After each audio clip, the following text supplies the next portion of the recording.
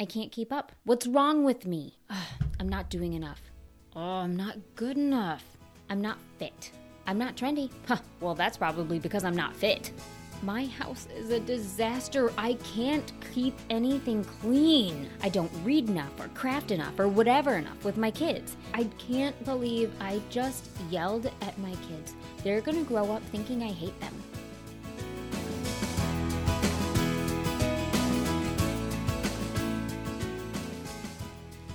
I'm Tina. I'm a wife and stay-at-home mom of 3 boys. Life is full of crazy, and I want to share it with you. I really want to do this podcast, but like you, I don't always have time to sit down and record. So we're going to fold laundry, bake, do all the things together while we talk. I'm glad you're here to walk through life with me.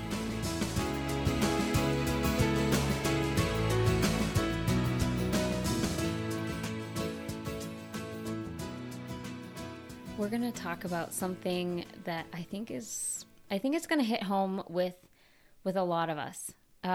Wow, it definitely hits me. We're talking self-criticism. In childhood and as a teenager, I was constantly comparing myself to, just everyone around me. I wanted to feel accepted. I wanted to be liked. I wanted to be included. And you know what? Whoever they represents, they were the mark. And I never quite met that mark. I tried.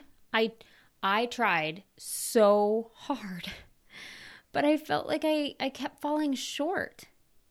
Once a coach called me a little brown noser right in front of the team and chuckled. And I don't think they realized that hurt. I wasn't trying to weasel my way onto the team or be the favorite. I just wanted to be part of it. And this sunk deep, like really deep. Obviously, I mean, I'm still talking about it, right? It's still there. It still hurts. Then in college, when I didn't make the traveling music team, I told myself I just wasn't good enough, or I didn't have the right connections. It didn't occur to me at the time that, God had different plans for me that summer. It's not a big deal. He had something else for me. I was too focused on my apparent failures and knocking myself down again. Now, I would love to sit here today and tell you that I have finally grown out of that desire to blend in. And nope. I struggle every day.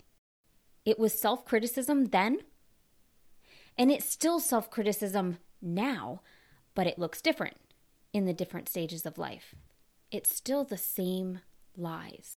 Now my lies are, I can't keep up. What's wrong with me? I'm not doing enough. Oh, I'm not good enough. I'm not fit. Or I'm not trendy. Well, that's probably because I'm not fit. Now, okay, so this one comes out a lot. My house is a disaster. I can't keep anything clean. Sometimes I think I don't read enough or craft enough or whatever enough with my kids. Or I can't believe I just yelled at my kids. They're going to grow up thinking I hate them. I'm so busy. But if I don't volunteer for this and that, then people are going to think I don't care. And it just keeps going and going and going. A lot of these come from like the same exact day, like it just keeps happening. Sometimes we express these thoughts in front of others in order to hear them counter with some sort of, oh no, don't say that. You're a fantastic mom. Okay, so now that might make us feel better for a small amount of time, but it doesn't last. It doesn't satisfy. It doesn't truly fulfill. So then we try it again. It's the whole wash, rinse, repeat all over again. In an article in the Gospel Coalition, Jonathan Parnell says that self-criticism is the result of a mind stuck on itself, because we can only keep criticizing ourselves if we can't get off ourselves. And what's so dangerous and so insidious is that we can mistake this for being humble. Well, maybe we don't express these as a false humility or for attention. Maybe we just harbor these questions in our hearts, and we play them over and over in our minds. We convince ourselves that they must be true. We grasp to any shred of evidence that builds on it, which then continues to tear ourselves down. Ultimately, we feel defeated. In episode 11 here on the podcast, Ginny and I were talking about the importance of speaking kindly to and about our husbands. Then in episode 12, it was about speaking kindly to our children. Well, you know what? Here, this episode today, we're speaking kindly to ourselves. Yeah, that sounds kind of fluffy. I know, but it's true. Instead, let's battle self-criticism together with some truth. Fact. Okay, I can't say it like that or I'm going to be thinking about The Office. Anyway, everything that makes up your life is not identical to whoever it is that you're comparing yourself to, right? We already know this. But in the age of social media, we see everyone's highlight reel, and then we try to match up our real everyday life to that. So don't do it. It's not going to happen. This just makes me think of this time when we were living in Michigan, and our oldest had recently turned 1 and had just started walking. So I wanted to capture this moment on video to be able to post it on Facebook, right? So I took our 1-year-old down to this room that we had just finished remodeling because it's the best looking room in the house at that point. And so that's the one that I wanted. That is my backdrop. So I, make my video and I post it and I start getting those likes and I start seeing those comments and oh my goodness, this is great. It's just, boosting my ego a little bit like, look, I can do this. I can compete with all of the people with the adorable kid and the beautiful house. Check that out. And so I went and I started watching my video again. And that's when I saw it. Oh my word, no. Okay, so I had left my bra hanging on the drying rack, and it was right behind my kid as he's prancing back and forth across the screen. Fantastic. So right away, I'm scrambling and I delete the video from Facebook, and once again, I'm humiliated and start tearing myself back down. How could I dare think that I could compete with all those wonderful people and their fantastic Facebook lives? Which, looking at it now, obviously I didn't see everything, but I clearly wasn't thinking about that at the time. I was so close. In my mind, I was so close to fitting in. So close. So, naturally, as I said, I use this as an opportunity to speak negatively to myself. Now, have you been there? Okay, maybe not showing off your intimates on Facebook, but you know what I'm asking. You put so much pressure. We put so much pressure on ourselves to perform that we lose sight of who we really are and what we should be doing. Now, while pulling up resources on this topic, I came across a post on the Lies Young Women Believe website. Now, my initial thought was, well, this isn't exactly who I imagined my audience to be. But after reading it, it showed me once again how being self-critical as a wife and a mom doesn't start when we say I do, or when we hear congratulations, it's a boy, or maybe in somebody's case, congratulations, it's a girl. I don't know what that's like. I've got 3 boys. We've been doing this for years. It just looks different in the different stages. So here are some points from that post that helped me. Most girls or women wrestle with self-criticism. We tend to be our worst enemies and our harshest critics. Another is we fail to see our own value. And when we subject ourselves to a constant bombardment of negative thoughts and criticisms, it will impact our choices and relationships. Oh my goodness, stop right there. That is so true. I'm just thinking about today. Yes, there's a lot going on and so it's all layered. But as I was speaking lies to myself today and criticizing myself for just not being not being enough, it did impact my relationships. I found myself being much harsher with the boys. I found myself being irritated with my husband because, there's got to be somebody else to blame. But that negative, that self-criticism and pulling myself down, yeah, it affects more than just you and your thoughts about yourself. Those thoughts, they affect your choices and relationships. I did not choose to speak with kindness today. Another point is we sometimes feel we need to talk ourselves down in order to fit in. Okay, so this is important. Now here's the quote. The truth is, what we say matters, and what we think matters too. Right now, maybe you're thinking, okay, enough already. So I treat myself badly. I can't stop it. Well, you know what? We can work on it together. Let's speak truth to ourselves instead of these lies. We can focus on scriptures that reveal our value to God. Now, I'm going to list off a bunch of verses here. I'll have them all in the show notes. First off, 2 Corinthians 10:5 says, "Take every thought captive to obey Christ." This verse always takes me back to fall 2009 when my husband, then fiance, was deployed to Baghdad.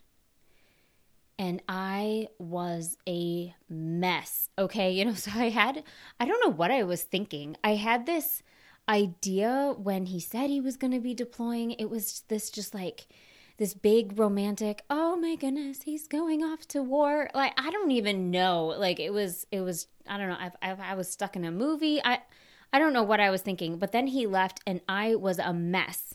Suddenly, I had gone from meeting him for every meal to being alone.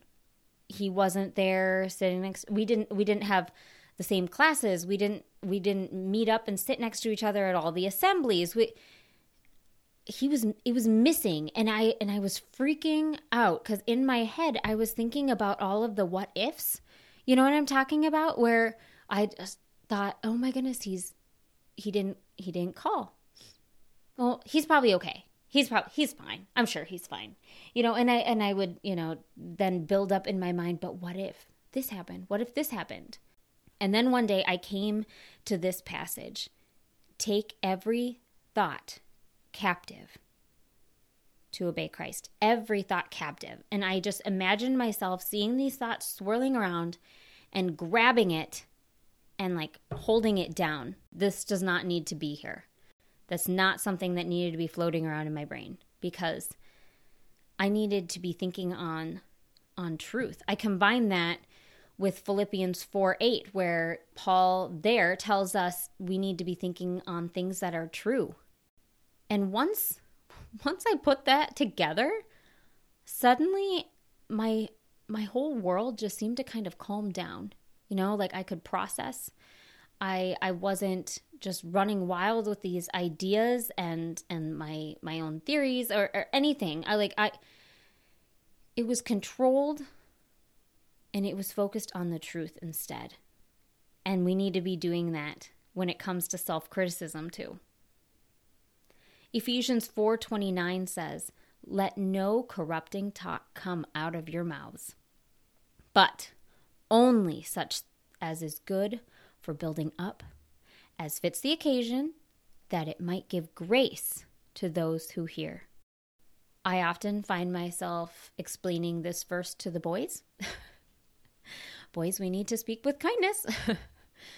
boys, we need to, be encouraging. Is there a better way we could be saying this? I can see myself encouraging them to apply it, but I need to be applying it too. And not just in my communication with other people, but in my communication with myself. Am I giving myself grace? You know what? Right now, life is crazy. It just is. And it's not our ideal. And honestly, it's never going to be the ideal. So I need to give myself grace. I need to speak grace to my boys.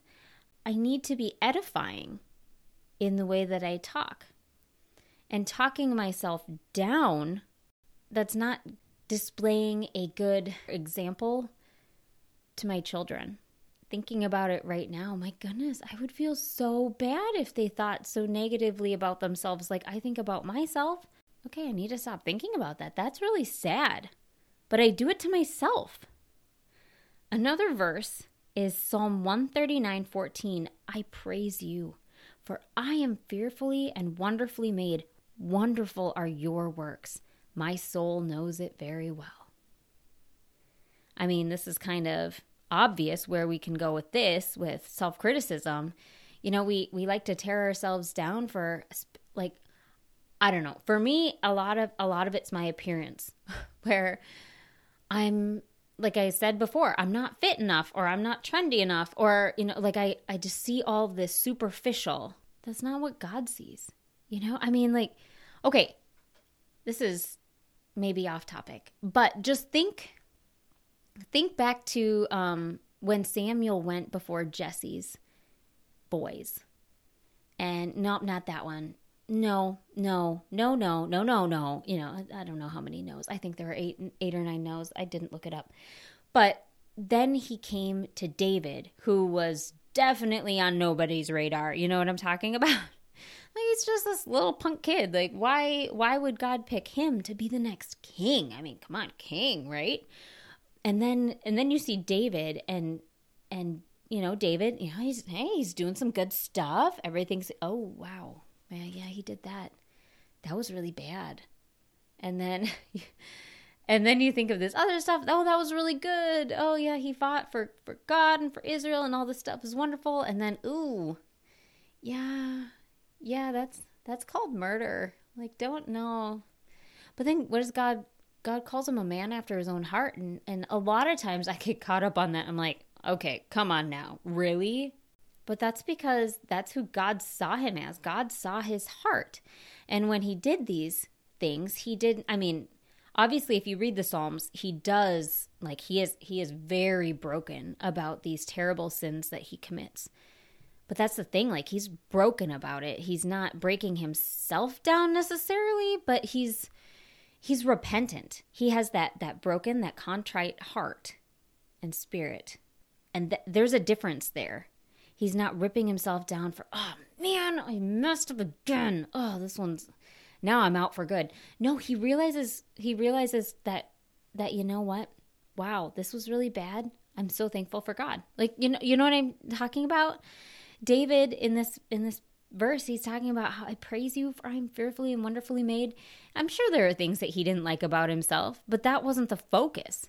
The focus was God's goodness, and God didn't mess up, 1 Corinthians 1:27-31. But God chose what is foolish in the world to shame the wise. God chose what is weak in the world to shame the strong. He chose what is low and despised in the world, even the things that are not, to bring to nothing things that are, so that no human being might boast in the presence of God. And because of him, you are in Christ Jesus, who became for us wisdom from God, righteousness and sanctification and redemption, so that, as it is written, let the one who boasts boast in the Lord. We are nothing in and of ourselves. And sometimes I think we dwell on that a lot. Yeah, you know what? We are weak. We're not going to be perfect. We're not going to, be able to complete every to-do list, but we're not going to be able to master that. We're not going to be, like super organized all the time. it's just, that is what it is. But that's the time, like this verse is talking about, like that's the time where we can look at God and say, wow, like who God is and what Christ did for us. That's amazing. I could never do that. So just, like turn it, like, okay, so no, I can't compete on that level, with peers or whatever.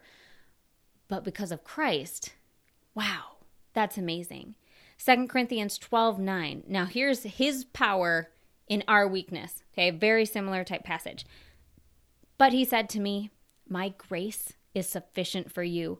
My power is made perfect in weakness. Therefore, I will boast all the more gladly of my weaknesses, so that the power of Christ may rest upon me. For the sake of Christ, then, I am content with weakness, insults, hardships, persecutions, and calamities. For when I am weak, then I am strong. Again, another example of how we can just flip it, and instead of focusing on our weakness, focusing on his strength. He's all powerful. This is where we're thinking on God and who he is. The last one that I have here is 1 John 3:1. See what kind of love the Father has given to us, that we should be called children of God. Wow. That's who we are. We're God's child. Just thinking about it like that, it's like, man, why do I talk down and talk so badly about God's daughter? That should strike us as important, significant, right? Here are some things that I was also thinking about. Now, am I discouraged over my sin and failures? You know what? My God gives grace freely. Romans 3:24 says we are justified freely by his grace. His grace, as I already said, his grace is sufficient for us in every situation. And he freely gives it. We don't need to keep knocking ourselves down over our past sins and our past failures. This makes me think of that Sovereign Grace song, Forgiven. One of the verses mentions this, how we just get so caught up in that and we think, man, I'm not even worth it anymore. But God has forgiven us, and he just keeps giving us grace that we don't deserve. Now, do I feel like I don't match up to those around me? That's a lot. That's a huge part of the self-criticism. Well, you know what? We've been comparing ourselves since birth. Think about it. As soon as you're born, right away, everybody's around you talking about, oh my goodness, she has her mom's nose. Oh, those grandpa's ears? Oh my. Daddy's eyes. Oh, that's so sweet. Like you just right off the bat, they're like picking you apart, right? So then we start picking ourselves apart because then later, I'm going to use my sister as an example here. Ashley, I'm sorry. I'm going to only say nice things. Growing up, my sister and I were so different. I mean, she had blonde hair. I had brown hair. She had blue eyes. I had brown eyes. She's always just been petite. I was the little girl wearing the husky jeans from the boy department. Okay, like we were so different.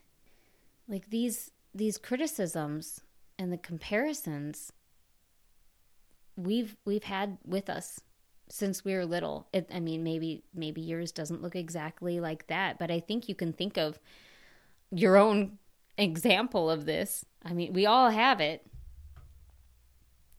But the thing is, that's when we're looking horizontally. Christ's death defines us instead. It gives us that new definition because of my rebirth in him. I compare myself horizontally since I've been born, but my rebirth in him is what allows me to see myself in that that new identity. My identity is the daughter of a king. Like I said in 1 John 3:1, we are children of God. If I'm really thinking about it, I'd much rather keep comparing myself that way, not horizontally, because my goodness, I don't match up in my idea of the mark horizontally. I don't know where I even get this idea. I don't know. It's probably social media. Oh my goodness, it's taking me down. Okay. Anyway, but when I'm comparing myself in light of who Christ is and who I am in Christ and that new identity, wow. I need to do that more often. So here's what we need to do. We need to be confident in these truths and share these truths with others. We need to make this the cool thing to do and not being critical, self-critical, and tearing ourselves down. We don't need to beat ourselves up over all of our perceived little mistakes and shortcomings. And in doing this, we also need to pray. We need to acknowledge who God is. God is good. And he has blessed us with so much that we don't deserve, and he freely gives us grace in our shortcomings, and that's all that matters. And then we need to accept what he's done for us. And when I'm thinking along those lines and praying along those lines, wow, is my day better. Wow, it's so much more uplifting to think like that. It's hard. It's hard to live it, though, every single day, because not everyone looks the same. But this is more than our appearance or our physical ability. It's more than our family makeup. It's more than our home. Not everybody is going to look the same with their home and their decorations or with their organization or their occupation, what they do, or if they stay home instead, or what kind of education you have. Yeah, there's so many ways that we can compare ourselves because not everyone looks the same. You can't keep doing that. I can't keep doing that. I shouldn't keep doing that. I need to stop that. This week, I tried something new. I talked to myself in the mirror. Okay, well, that part, that's not new. But what I said was, I told myself, I'm a good mom. And my kids love me. That's what I would remind another wife and mom. Why not say it to myself? It wasn't arrogance. It was encouragement. I needed to hear it.